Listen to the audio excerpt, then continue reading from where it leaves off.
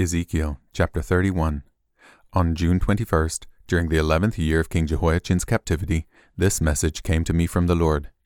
Son of man, give this message to Pharaoh, king of Egypt, and all his hordes. To whom would you compare your greatness? You are like mighty Assyria, which was once like a cedar of Lebanon, with beautiful branches that cast deep forest shade, and with its top high among the clouds. Deep springs watered it and helped it to grow tall and luxuriant. The water flowed around it like a river, streaming to all the trees nearby. This tree towered high, higher than all the other trees around it. It prospered and grew long, thick branches because of all the water at its roots. The birds nested in its branches, and in its shade all the wild animals gave birth.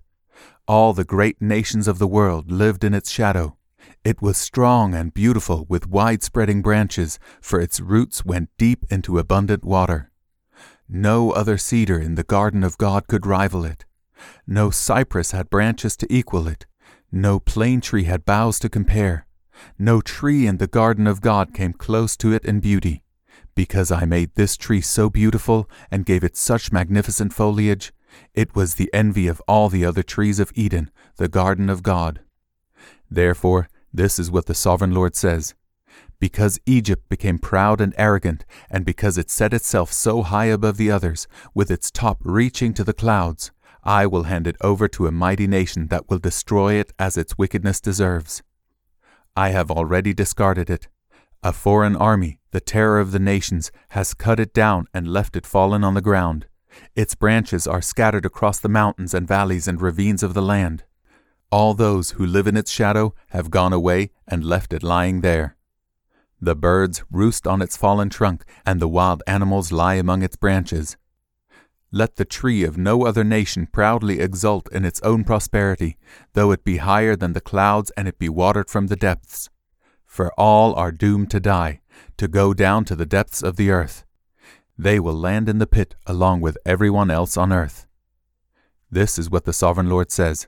When Assyria went down to the grave, I made the deep springs mourn. I stopped its rivers and dried up its abundant water. I clothed Lebanon in black and caused the trees of the field to wilt. I made the nations shake with fear at the sound of its fall, for I sent it down to the grave with all the others who descend to the pit. And all the other proud trees of Eden, the most beautiful and the best of Lebanon, the ones whose roots went deep into the water, took comfort to find it there with them in the depths of the earth. Its allies, too, were all destroyed and had passed away. They had gone down to the grave, all those nations that had lived in its shade. O Egypt, to which of these trees of Eden will you compare your strength and glory? You, too, will be brought down to the depths with all these other nations. You will lie there among the outcasts who have died by the sword. This will be the fate of Pharaoh and all his hordes. I, the Sovereign Lord, have spoken.